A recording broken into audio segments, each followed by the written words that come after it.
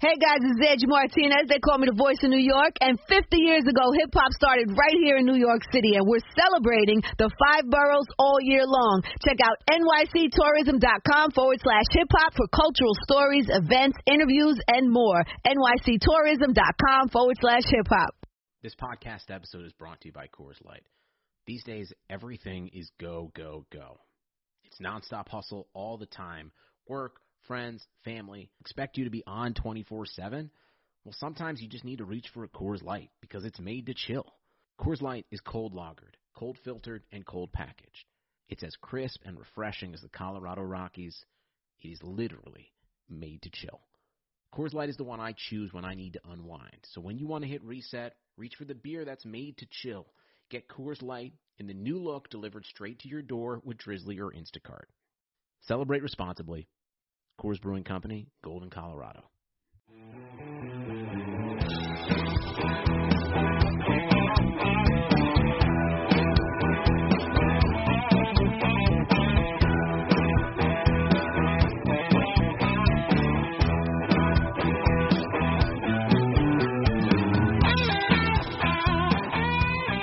Hey, how's it going, everyone? This is Tyler Dunn here with Jim Monis for another episode of the Go Long Podcast.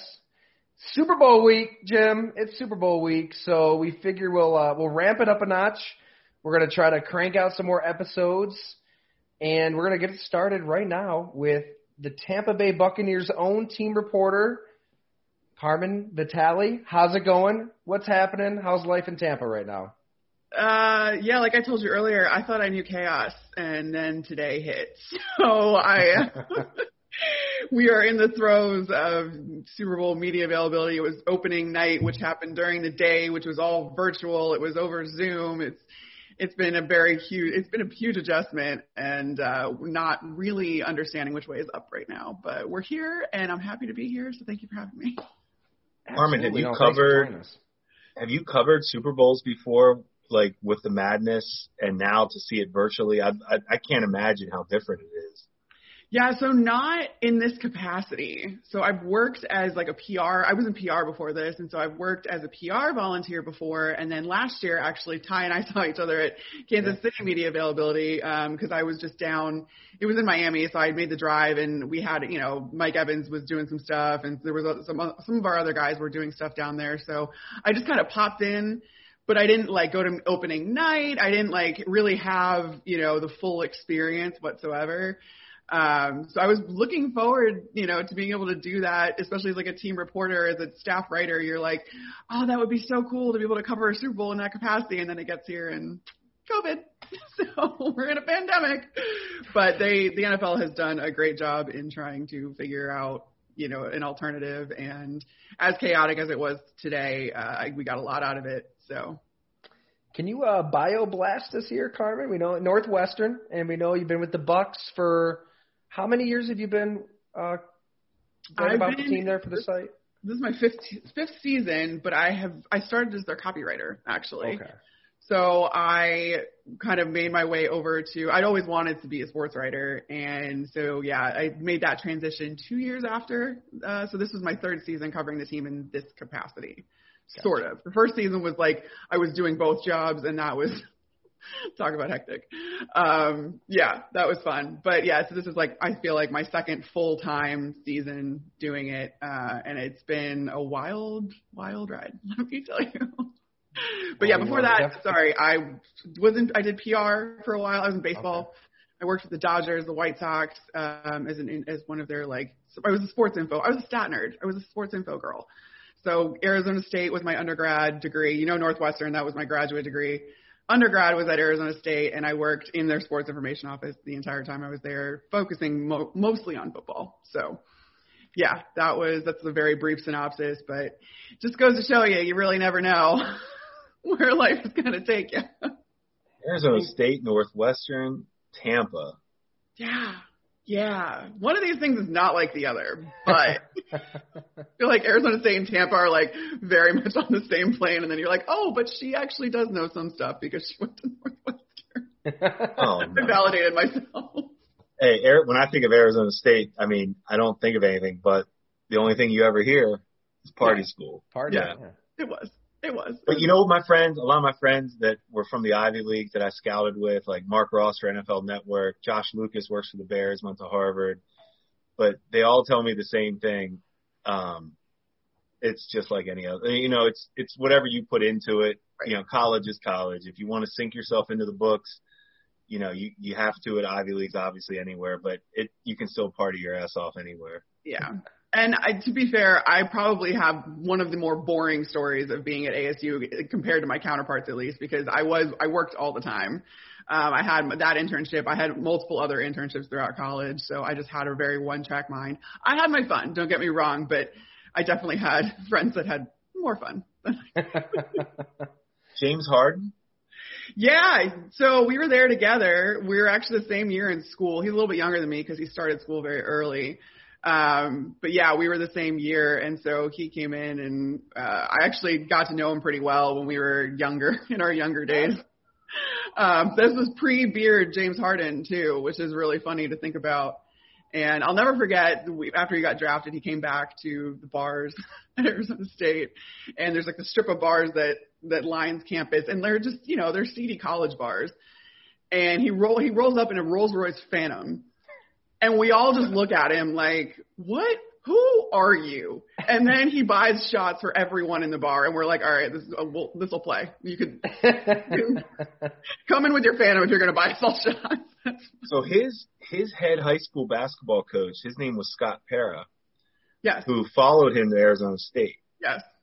Which, however that works, it works. But Scott Pera coached me in 10th grade basketball in high school. Wow. Yeah, and I still talk to Scott. Like, he's a head coach at Rice University right now. Yeah, but anyway, he was Harden's high school. It's that whole story was crazy. I think that was how they get to Arizona State is crazy. Yeah. But it's just insane. And Harden and Pera are still very tight. But I like that about Harden though, that he's still tight with his coach, and that's pretty cool. Yeah, that says a lot about somebody when you hear that anecdotally, doesn't it? Yeah. He honestly, even kept in touch with our media relations guy, Doug Tamaro. And I think it's because, you're so young in those situations, and he left so early. I think that it was one of those things where he just knew that he was going to have a higher draft stock if he went out then. But I don't think in any stretch of the imagination he really was ready to leave school from, a mental standpoint. Like, you're a kid. Plus, he started, his birthday, I think, is in the summer. So he was really young. He was starting college. So I think he kind of gravitated towards a lot of people, and a lot of people had a hand in making him comfortable at ASU, as comfortable as he was. So yeah, he keeps in touch with all those people, which is, you're right. It's really cool. It is cool. Well, we are a very Patrick Mahomes friendly podcast. Oh here. boy. So we've been blowing a lot of smoke up Mahomes for a while now.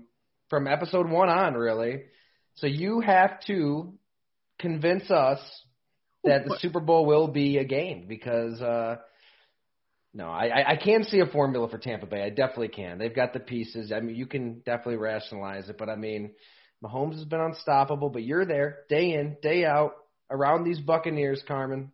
What do you see? What's the mood? What's the emotion? How do they somehow slay Patrick Mahomes, who has been unstoppable? I mean, you're talking about Patrick Mahomes like he's the dragon, like he's not going up against Tom Brady, who's quite possibly the greatest quarterback of all time and has been in this game more than anyone else. But clearly that's not a head-to-head matchup. You're talking about the Bucs defense and how they can get to Mahomes if they can. This kid is, I'll give you, he's ridiculous. He's ridiculous against the blitz. He's got a better passer rating when he's got guys coming at him in his face. That's just insane. But what I thought was very interesting was he has a lower passer rating under pressure. So this is where you differentiate, the whole pressure versus the blitz. And if you get pressure on him, then you can disrupt him. And that comes from, I think, you're going to have to contain him. You cannot let him get out and run around and buy his receivers all sorts of time to make these ridiculous plays that you think, the play is over and it's not.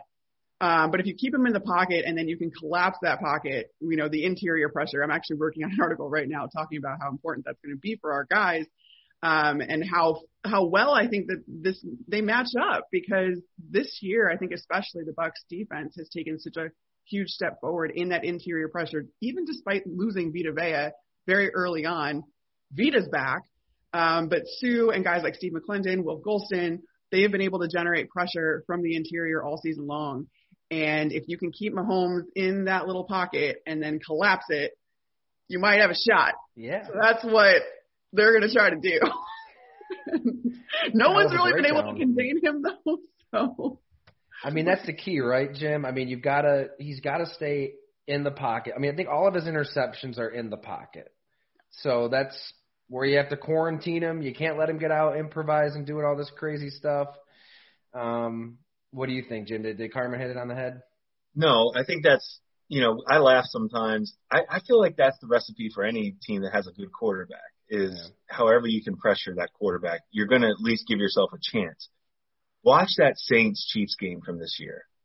I don't think there's a team that could beat the hell out of a quarterback more than the Saints beat up Mahomes in that game. And I know the result of that game. I'm done going against them. I'm done talking bad about them. I already passed on them in the draft. I say every day I'm sitting here on a podcast because I missed on Jordan, and I'm done. No offense taken. No, and Tyler, this is great. I mean, you called me out. You've been saying it. You whiffed on Jordan. But I'm telling you, I don't know even if that does it. You could put pressure on Mahomes. They have so many. You don't think Andy Reid and Mahomes, you don't think they've been through stuff before? Like, I really think this. I don't want to take away from anything Tampa has done because it's remarkable that they got here. Nobody can just sign a quarterback and make the Super Bowl. That doesn't happen unless the Rams do it next year with Stafford. Hey, come on. Golf-friendly podcast. But I just don't see how they slow Kansas City down. I really don't. And Brady's got to play better. And Tyler knows I've said this before, and you're going to think I'm crazy, but I thought he's the reason. I thought that was only a good game last week because Brady kept Green Bay in it.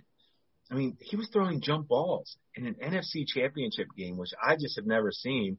And if they make that pick before the half, before that disastrous play, they got Pettin fired. I just don't know. I just think Brady has to play better. I think they're the ones that need to protect Brady more than the Chiefs have to protect Mahomes. Yeah, I mean, I think that's a completely valid because we haven't seen the best of Brady because the system is so different from what he's used to. And he talked actually about today how he's really bought into this no risk it, no biscuit Bruce Arians mentality. But that was so far from what he was used to in New England. And so I'm honestly, like, as much confidence as I have in this team, I am just as shocked that we're in this situation just because of, Brady having to get adjusted and the offense having to adjust with him and figure all of that out. And I think it's honestly a testament to the defense. And we saw that in a microcosm against the Packers because Brady throws those 3 picks. They end up with 6 points off of those 3 picks because the defense goes 3 and out, forces 2 3 and outs. That was, to me, just like the microcosm of this entire season was like, okay, we're going to let the offense figure it out. Meanwhile, this defense is going to have to step up, and they're the ones I feel like that got us here. And now in a game like this where you're not going to be able to stop Mahomes, I get it, but you're going to have to go toe-for-toe with him. Mm-hmm. That's the way you beat these guys. And I do think that there's something to be said about the second half of the Kansas City Chiefs game in Week 12. You don't get in that 17-0 hole. You only end up losing by 3 points. So the defense held Mahomes and company to 10 points in the second half, and you kind of figured some things out there, but I mean, I think it was just too far gone. And that whole Tyreek Hill with 269 yards and 3 touchdowns. Let's talk about that. I mean, do we have to? Well, I had a nice chat with Carlton Davis last week, so it gives me a chance to plug that too. Okay, plug it because I want to hear. Yeah, I want to hear the behind the scenes of the quotes. I think he's a good player, Tyler. Like, I don't think there's a lot of guys who get torched by Tyler. I don't like to. It's a tough matchup. Corners those guys are incredibly mentally. They have to be so mentally tough because they're going against such special athletes, and the rules are stacked against them all the time. Like, you shouldn't stop. Nobody can stop anybody one-on-one. No corner can stop a receiver. It's just a mismatch. No. But that guy makes a lot of really incredible plays this year. When I'm watching, I watch all these quarterbacks, and I'm like, every time I see a pick, I'm like, man, who is that guy? Carlton Davis. They've done a nice job. He's done a really good job. But to think he's going to just take Tyreek out, that's not right. I mean, I think he gives you the best chance against a guy like Tyreek Hill, though, because he will be violent and mean and nasty and be as physical as he possibly can. I mean, you even saw with everybody on that defense in the Green Bay game, the officials were letting them play, which definitely plays to Tampa's favor. So I'm sure they're hoping for a crew like that in the Super Bowl. But if he can play like that, right, but this time Todd Bowles gives him some help over the top so he can be aggressive and take some chances. I loved how Carlton Davis put it. Like he said, it's like shooting a three-pointer in basketball. Like it's high risk, high reward, play to play.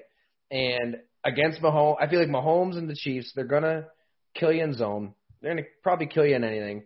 So you might as well go down swinging, like you said, Jim. Like you might as well just go for it, be aggressive. And if you can steal a possession or two, if Carlton Davis can force a turnover some way, somehow, if he can get into Tyreek Hill's head. Now, Carlton Davis didn't tell me this. This was another AFC cornerback who has faced Tyreek several times over. Said, look, if you hit him and hit him again and hit him again and hit him again, he'll tap out. Like a lot of receivers, you don't want that. He's a little guy. Maybe there is a way to fluster the unflusterable. And I don't know. Carlton Davis kind of got me to believe in the sense that they just don't give a crap. Like they're going in there to fight. And the Bills didn't go into that AFC Championship game with that mindset. They went in there to keep it close, and they got their asses kicked. I've heard Todd Bowles say this phrase now twice in 2 weeks, that these guys are out for blood. And, like, Bowles is very even keel. Like, he's not even keel with his players. Like, he gets them going and stuff like that. But to the media, to hear Todd Bowles say these guys are out for blood gets me fired up because I know that means that these guys are in the right mindset and they have this chip on their shoulder. I don't know if you caught this with Carlton actually specifically.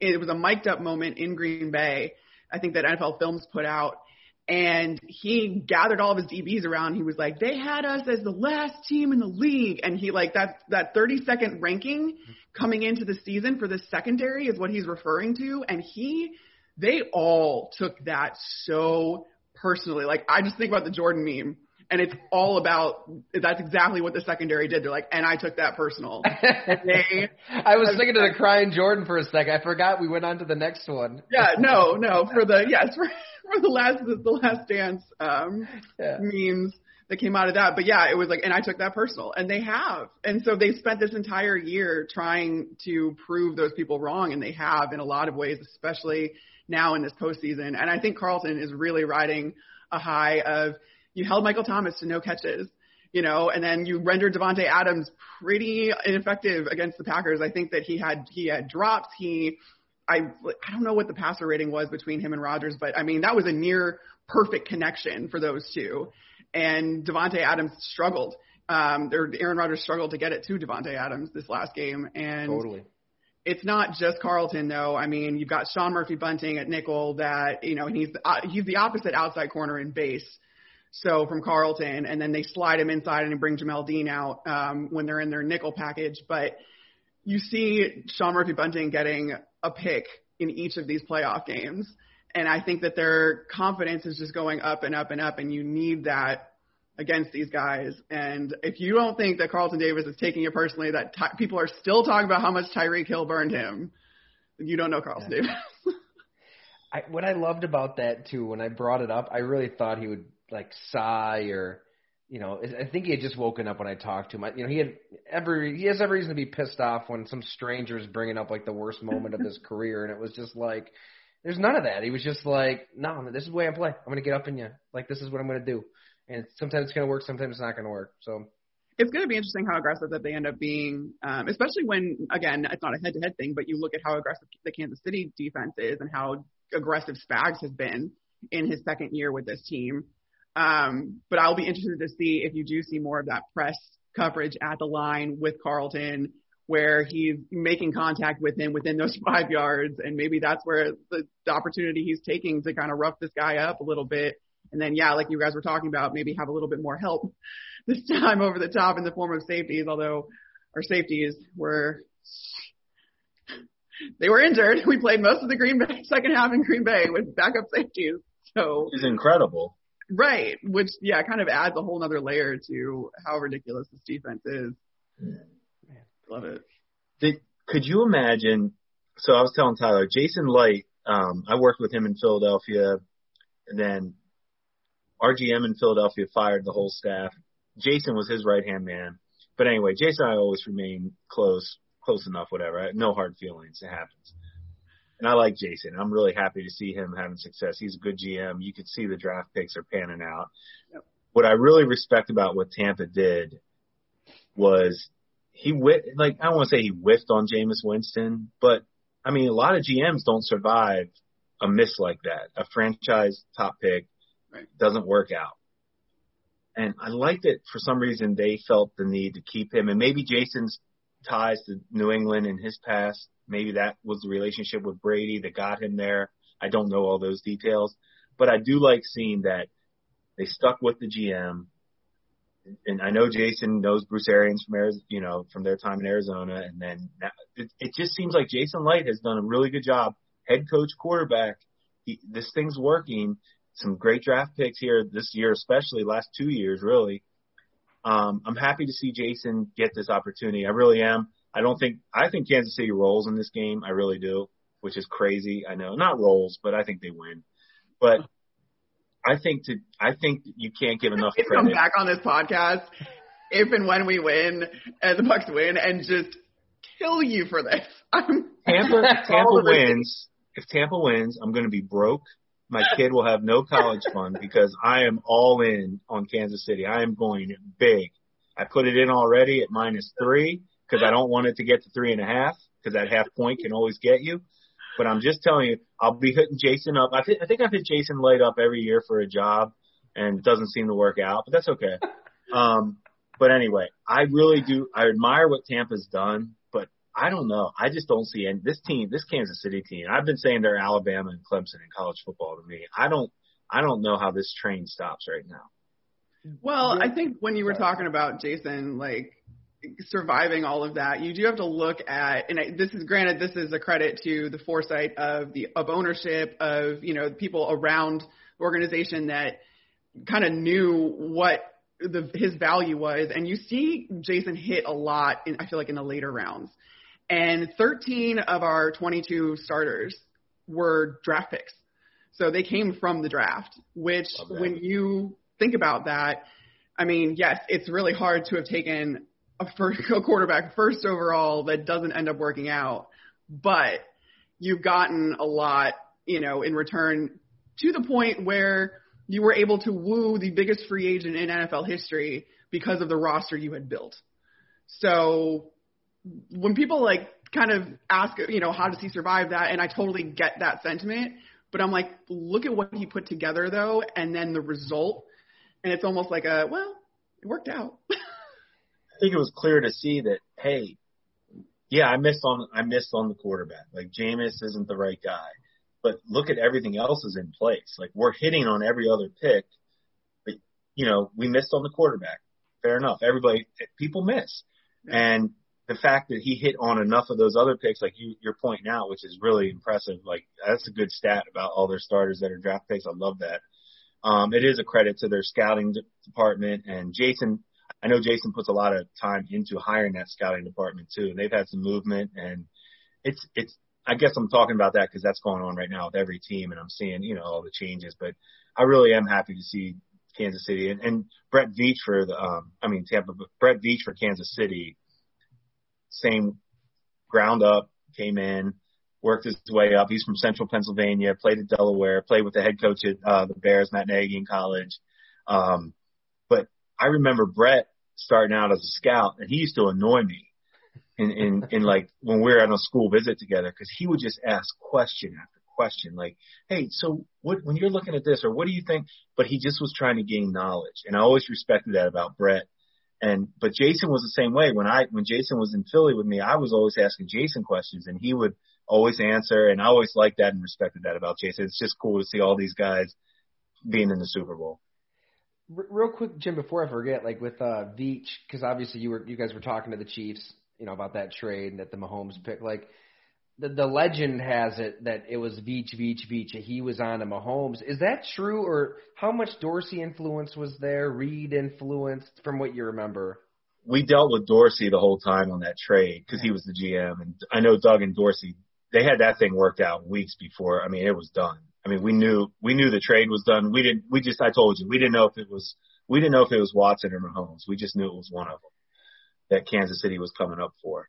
But we didn't know until after the fact, and I guess it kind of speaks volumes that right after they draft Mahomes, they fired Dorsey, right? And Brett Veach gets promoted. So I think we pretty much know who drove the Mahomes train on that one. I know. I just remember Doug Whaley when we were talking for that. Like, he said, sometimes like history gets rewritten a little bit, and he made it seem like Dorsey actually did have a lot of say in wanting Mahomes. So I don't know. I'm sure he did, but I guess there were other factors. But how do you make that trade, get the guy you want, and then get fired? That's true. So I don't know. We're not in the building, so we don't know the details. And I've heard other things about Dorsey being a little bit lack of details and stuff like that may have drove Andy Reid crazy. And Brett Veach came up under Andy. So I could see where Andy may have just said, "Hey, this is my guy." Gotcha. I pulled up the 2019 draft while you guys were talking, and it is crazy to look at that draft. And I mean, I felt like that Devin White pick when it happened. I didn't really think anything of it. I didn't really watch him a lot in college. I'm like, oh, linebacker in the top 5. I mean, yeah, that worked out great with Aaron Curry once upon a time. Even A.J. Hawk, he was in Green Bay for a long time, but was never everything that the fans had hoped out there. It's tough to take a linebacker that high, but I'm looking at it: Kyler Murray, Nick Bosa, Quinnen Williams, Cleveland Farrell, White, Daniel Jones, Josh Allen for the Jags, T.J. Hawkinson, Ed Oliver, Devin Bush. That's your top 10. I mean, I like Kyler a lot, but, we'll see what happens there. Devin White might be the best player in that top 10. I got killed because I stuck with Devin right out the gate. I was like, this is my dude. I had heard, talked to a bunch of people like in the building, out of the building. And I just loved him. I'm a super big, if I were to play football, I would have been a middle linebacker. So I'm all about linebackers. But I got killed for saying that the Bucs should take Devin over Josh Allen specifically. With the Jags, and I called it. We did a mock draft special where the other writer and I went back and forth about our mock drafts. And I had Devin, and when I tell you the comment section was not kind to me, it was so funny. But now I'm just sweet vengeance. Now all of you guys are Devin's biggest fan, and guess who was riding with him from day one? Riding with the cowboy, because that was. But he's just been invaluable. And what's crazy to me, especially, is because you've got Levante David next to him, and Levante is way more chill. He's not super vocal. If Levante is talking, then something is almost wrong. It's when whichever parent was more patient with you growing up, but you heard them yell and then you were like, oh, I'll send myself to my room. If Levante gets on you, you send yourself to your room.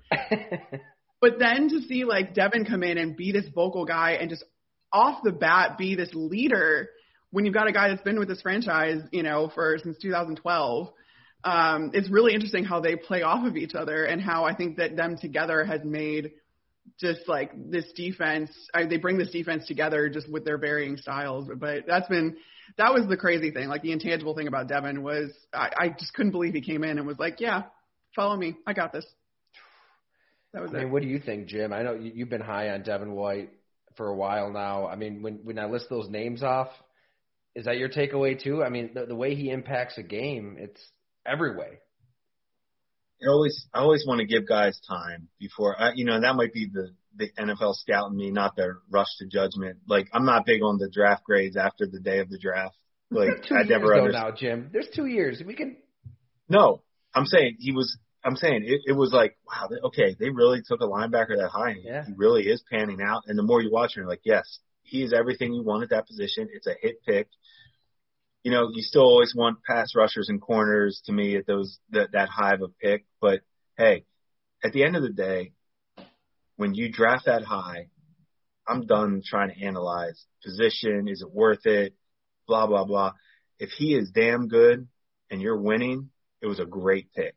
And to your point, Carmen, like you had that, you at least saw that energy he'll bring and the talent, and he did. And that's a great pick. Like regardless of, does he affect the quarterback? How many sacks does he have? How many picks? Don't worry about that. It was a great pick. Like, yeah, exactly. How many busts? He had 9 this year. Yeah, exactly. How many busts can we? That's what people don't realize. Like, you don't think about that with a middle linebacker. So it's like, okay, this guy is a difference maker. He is affecting the other team's quarterback, and that's what. When you're scouting a player on defense, does he affect the other team's quarterback? White does. Mm-hmm. That was, I think, the biggest vindication too for me this year was last year. It was the first year in Todd Bowles' defense for everybody. And people laugh when I say this, but it was like pretty vanilla for what Todd Bowles can do and what his schemes are. And because it was just so different from what Tampa had before. And he, inherited, I think, the 27th ranked defense when he came in. But then what you saw this year was the creativity level upped. And in that creativity came White and Levante, both pass rushing, and it paid off tremendously for Levante. And I think because of that interior pressure too, getting, kind of affecting the quarterback, and then you're eating up blockers, and then here comes Devin White downhill, and boom, he gets to the quarterback. I mean, I think this is all just a result of how much more creative this defense has become. And now you're really seeing Devin's potential, because they knew that he could be a pass rushing linebacker, I feel like, when they drafted him, and that he could be a factor in there. But it just took maybe a year or so for everyone to get comfortable to get to that point. And now we're seeing it, which is cool. My favorite guy on that defense, other than Devin White, he just became my favorite guy a couple weeks ago. JPP. Yes. I don't think people are talking about him enough, what he's been doing for that defense. And I said it a couple weeks ago, but there's certain guys when you scout, you feel like, are we really talking about this guy? Like, just take him. Like, if you're lucky enough to get a guy like him, get him. And the fact that he played in South Florida and is doing it there in Tampa, and I know how much that means to him, because I just remember scouting him and what he went through, obviously, with the fireworks. And that guy is – I love the way he plays the game. And to be honest, Tampa's whole team plays that way. Like, Kansas City does too, though. And I said that last week on our podcast. I felt like Kansas City and Tampa, both teams, out-physicaled the other teams and just had that junkyard dog quality that Doug Willie and I always talk about. That's that. Like, Levante David was looking over he was looking over at the sideline during the Saints game, like, who's next? Like, I want more. And that's when you're looking around like, these guys are on something different than I'm on, because they're on level right now. And I love that about both teams. I think it's a credit to coaches. Bowles has done a great job with all those guys. I still just don't know how they stop Kansas. It all comes back to that. I'm sitting there I'm hyping these guys up, and I just have no clue how you stop Kansas City. Well, we can't forget the Byron Leftwich situation, Jim. So let's hear it. Your biggest draft miss. So I'm a first or second year Northeast area scout for the Philadelphia Eagles. You're feeling yourself. I just went from intern to area scout, so I'm feeling good. Got a car allowance. So I'm at Marshall University, and I'm with another good friend of mine, Rashawn Curry, who's a scout for the Eagles. We were both for the Eagles. We were both there at the same time. And it was pouring down rain, and they were practicing at like 6:30 in the morning, pouring down rain. So Rashawn and I, we didn't even want to go out and watch practice. We're like, it is gross out. Huntington, West Virginia, it's freezing. Like, what is this? You have an umbrella, and you're watching these guys practice. You can't even do anything. Leftwich was throwing missiles in the rain. And Tyler, you guys have all been around football. Like, if you see some guy whipping the ball in rain, you're like, what? And then you're watching him through the year, and nothing he did was wrong. I mean, every pass was just obviously he had that big windup, but the throws were just like, it doesn't matter. Accurate, big arm, tough, broken. I mean, remember, everybody knows, him getting carried down the field. And how do you not love that? So we go into the draft. I'm gung-ho as this young scout. I'm like, this is the guy, blah, blah, blah, you know. And our director of college scouting works for NFL Network now, Mark Ross. You know, he was a little bit, he's like, well, you're not touching on some things. There's some slow delivery, horrible feet, bad athlete.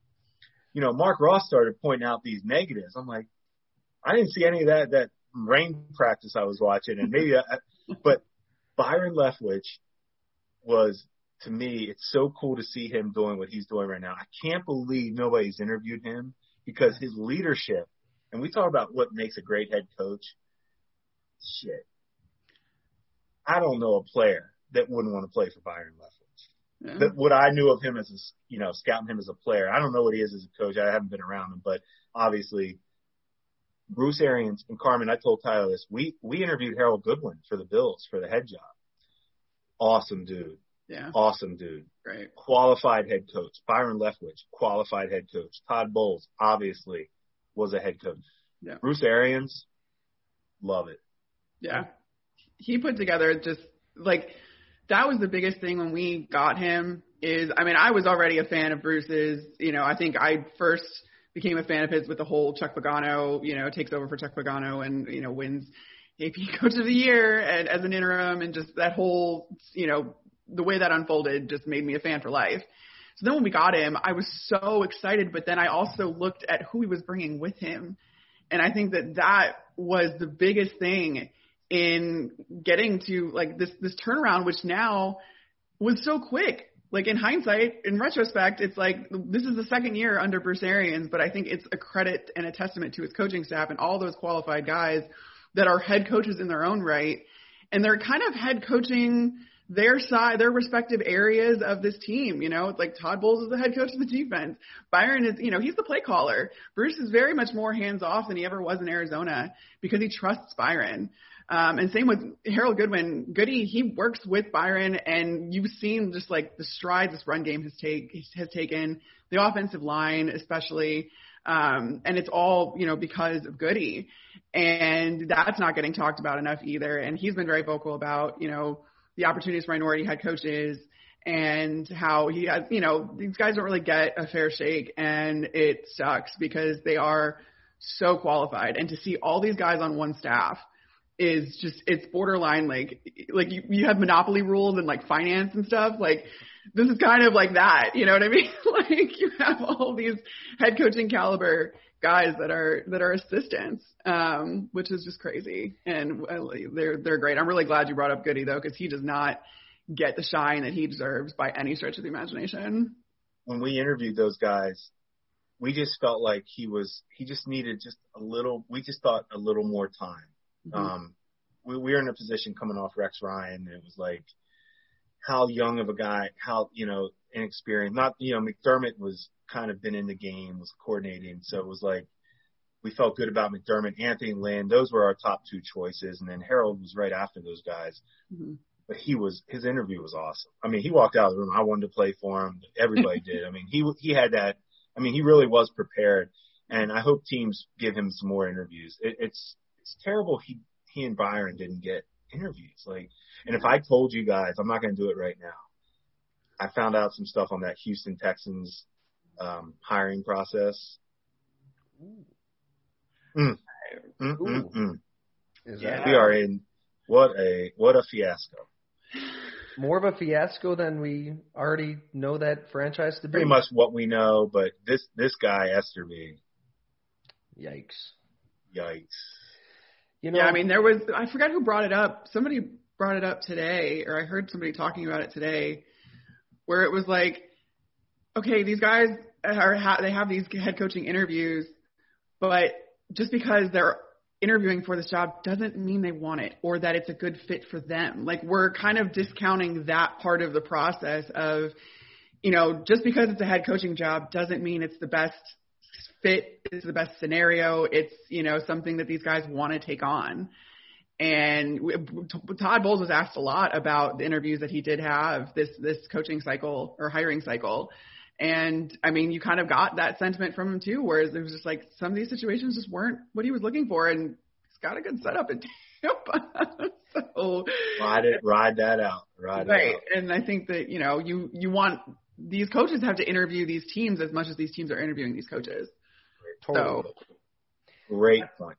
I don't understand the timing of this all. I mean, we've talked about it, Jim, but why can't everybody hit pause, wait until after the Super Bowl? This is when legacies are made, right? Playoff games for players and for coaches. This is when you find out maybe how good a coach is anyways. Right.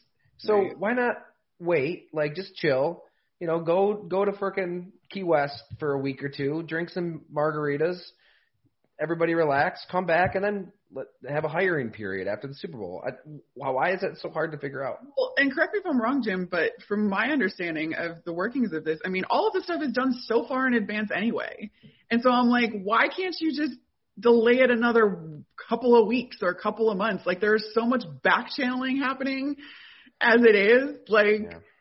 Why can't, what? It's already being done in advance before you can do anything. Just make some regulations. And nothing's going to actually change, but maybe you do. You see these performances in these playoff games and the way these coaches call these games, and you're like, oh yeah, maybe we should give him a look after all. Yeah. It's hard for me to sit here. There's some things I don't want to say, but if you could interview Harold Goodwin and Byron Leftwich and Todd Bowles, I think all three of them are way more qualified than, I'm just going to say this, there's some of these clowns I see in these press conferences. And I'm going to say it because whatever. This Dan Campbell crap and this Philadelphia Eagles guy crap, these prepared statements and the Houston Texans fiasco with a franchise quarterback like Watson, and you just disregard everything he cares about.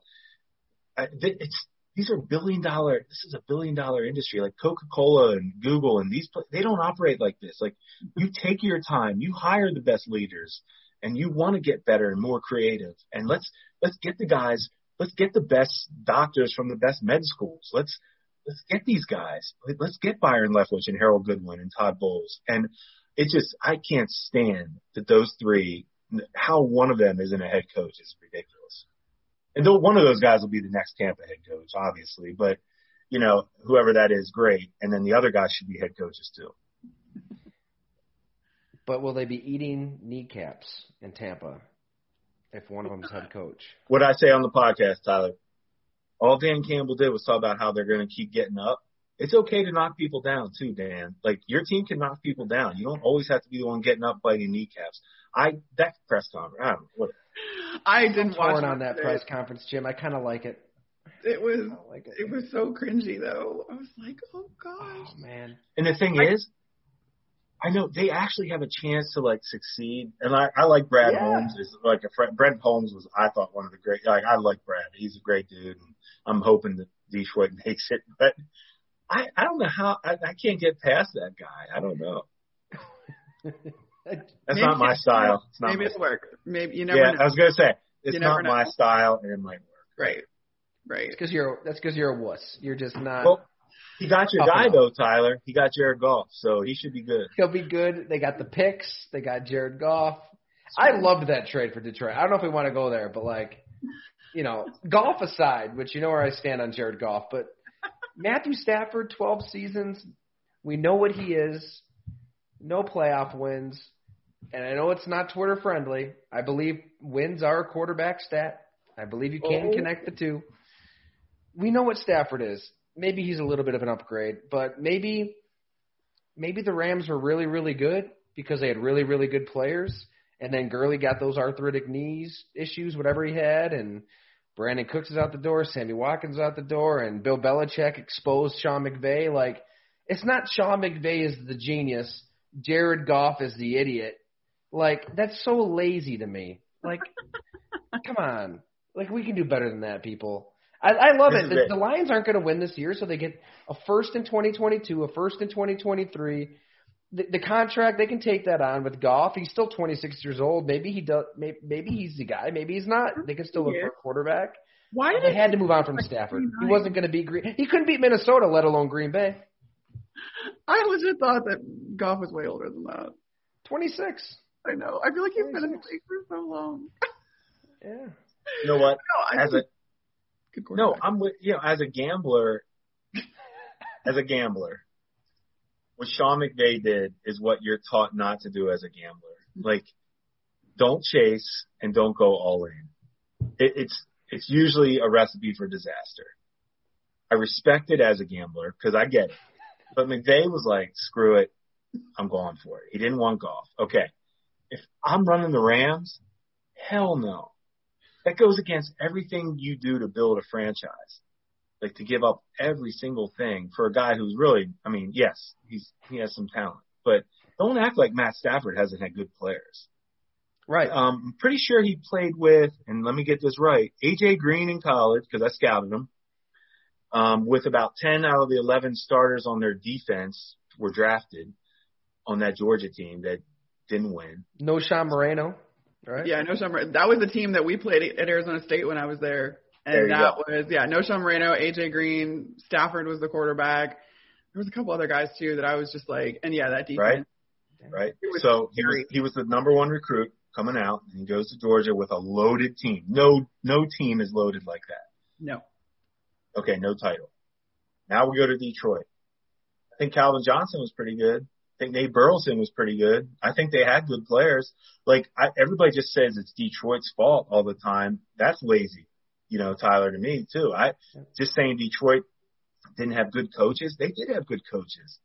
And they did have success. Like, they didn't win games. Like, we played them in the playoffs with the Saints. And, he's that guy. Stafford can be that guy to me that averages 30 a game in the West Coast, that you didn't care about in the NBA back in the day for Golden State or something. Like Joe Smith from Maryland, who was my favorite player. Joe Smith, number one pick, was putting up stats at Golden State, gets traded to the Sixers and Minnesota and just falls off the earth because he was with real teams. Monte Ellis. Okay, great. That's what I'm saying. Like, is Matt Stafford a fake stat guy? Obviously the arm strength, everybody knows that. That's been there since he's been in high school. Where's the production? Where are the wins? Where's the playoffs? Great quarterbacks, to me, always find ways. I don't care who's around them. You think Drew Brees had great offensive linemen and receivers at Purdue when they were winning bowl games? Name our great receivers for the New Orleans Saints. Didn't have them. We had good players. We had good players for the system. We had Colston. Well, we had Meacham as the deep threat. Devery Henderson deep. Colston, good player. Lance Moore. We had really good players, but that's my point. You don't need, can you imagine if Drew Brees had Calvin Johnson? Like, what are we talking about? Like, I don't understand how we're just skipping over this with Stafford and we've just anointed him as this. I like what McVay did. I respect it as a gambler, not as a professional. I mean, I totally agree with everything you said, Jim. I mean, 12 seasons of that. Like, that's enough time to know what a player is or isn't. There's not a huge gap between those two. No. Goff and Stafford. There isn't. I One's really believe young that. and doesn't get hurt as much. And I'm not a Goff fan. I'm not. But at the same time, I don't think Stafford's just snap your fingers and we're Tampa, we're Brady. Like, he's not Brady. Like, this is insane what Tampa's doing. Like, it doesn't happen. Right. Yeah, I was going to say, that's the one comparison. Because, you can even look at Tom Brady's record back in New England. Like, how many superstar players did he have around him, and he still managed a lot of things. Yeah. Like, all of the things, in fact. So I'm going to disagree and say I don't subscribe to the whole quarterback wins stat. Oh. But I do think that regardless if you include that in Brady's repertoire at least, he makes a case for being the greatest quarterback of all time. And, he was single-handedly able to will the Patriots in a lot of those seasons to success. And now you see it with the Bucs, but I also want, those first few years in New England, he had a really good defense. Mm-hmm. And I think that that's kind of the same situation that he's finding himself here in Tampa, is he has a really good defense to fall back on while he figures things out. Because we were talking about earlier how he's, But, I always thought the Patriots were a little bit like when I was with the Saints, where you had a lot of probably very good players, maybe not superstar number ones, whatever, but they fit every single part of their system, where come on, Hernandez and Gronk are studs. Edelman and these guys in the slot, studs. Randy Moss when he went there, stud, obviously Hall of Famer. But they found a way to put together at least the right pieces for their system. And I think Tampa has done that, to be honest. I think that's probably why I'm sure that's why Brady was like, yeah, let me take a chance here. These guys have some players. Well, I think it's interesting because, like, you look at the setup in New England and, Bill Belichick has basically absolute power. But what that affords you, though, is then you're automatically on the same page on the personnel side and the coaching side. Oh, yeah. And what has also happened in Tampa, while those are two separate people, both Bruce and Jason are very much on the same page with each other. They believe in each other. I think Jason even said, like, they argue well. So, like, or they disagree well. So, like, I think that's kind of the X factor in these teams where you need those two parts to be just completely on the same page. And that doesn't happen as much as you would think, I feel like. And so I think that's why, yes, the Patriots were so successful, because Belichick was just getting the guys he knew that he needed for his system, and they were all system guys, and the puzzle pieces fit together. And then here you see a very similar thing, but with two separate guys, and Jason kind of subscribing to Bruce's philosophy and vice versa. Andy Reid was always tight end friendly in Philly when I was there. Like, I'm going way back, but always tight end friendly. I won't bring up names, like, because it's too many people listening might not remember. L.J. Smith. Well, that was one of my Northeast. That was one of my first. Yeah, no, that was one I'm proud of right there. Nice. But Chad Lewis from BYU, just a guy. But then LJ, and then he continues it to Kansas City. Sean Payton in New Orleans, tight end, heavy, like. And I see it now with Andy and KC. I just love how these coaches know exactly. These great coaches, put them in anywhere, and they're going to get the exact right prototype guy. That's what separates them. It's not the X's and O's. It's the talent. They know what they want in every position. Andy Reid, you don't think he's played with injured offensive linemen before? I know the Chiefs have some tackles out. Yeah. You don't think he's been through this? Yeah. He's been through this a million times. Trust me. He knows they'll be fine. They'll help out. They'll know how to get through this. Mahomes is aware. Everybody's aware. I don't think you can use that as a reason where their front four is going to beat KC's O-line. They might, but trust me, they're going to be prepared for it. Jim, you mentioned that you threw some money down on these Chiefs. We got to know how much. How much money? I'm afraid. No, it's not like that. I don't have that kind of money. Yeah. Oh, okay. For me, it's a lot, and I hope it works out for my son and my wife. Little Walter. Think of little Walter with these. What's an education? Well, that's why I drink Miller High Life. I spend my money on big bets, and I try to back off on beer sometimes. I didn't even ask you what you guys are drinking tonight. I got my Hamburg Louis IPA right here. What do you? Ooh. Yeah, I don't know. Working. Carmen's working. She can't drink. She's got a LaCroix. Okay. LaCroix.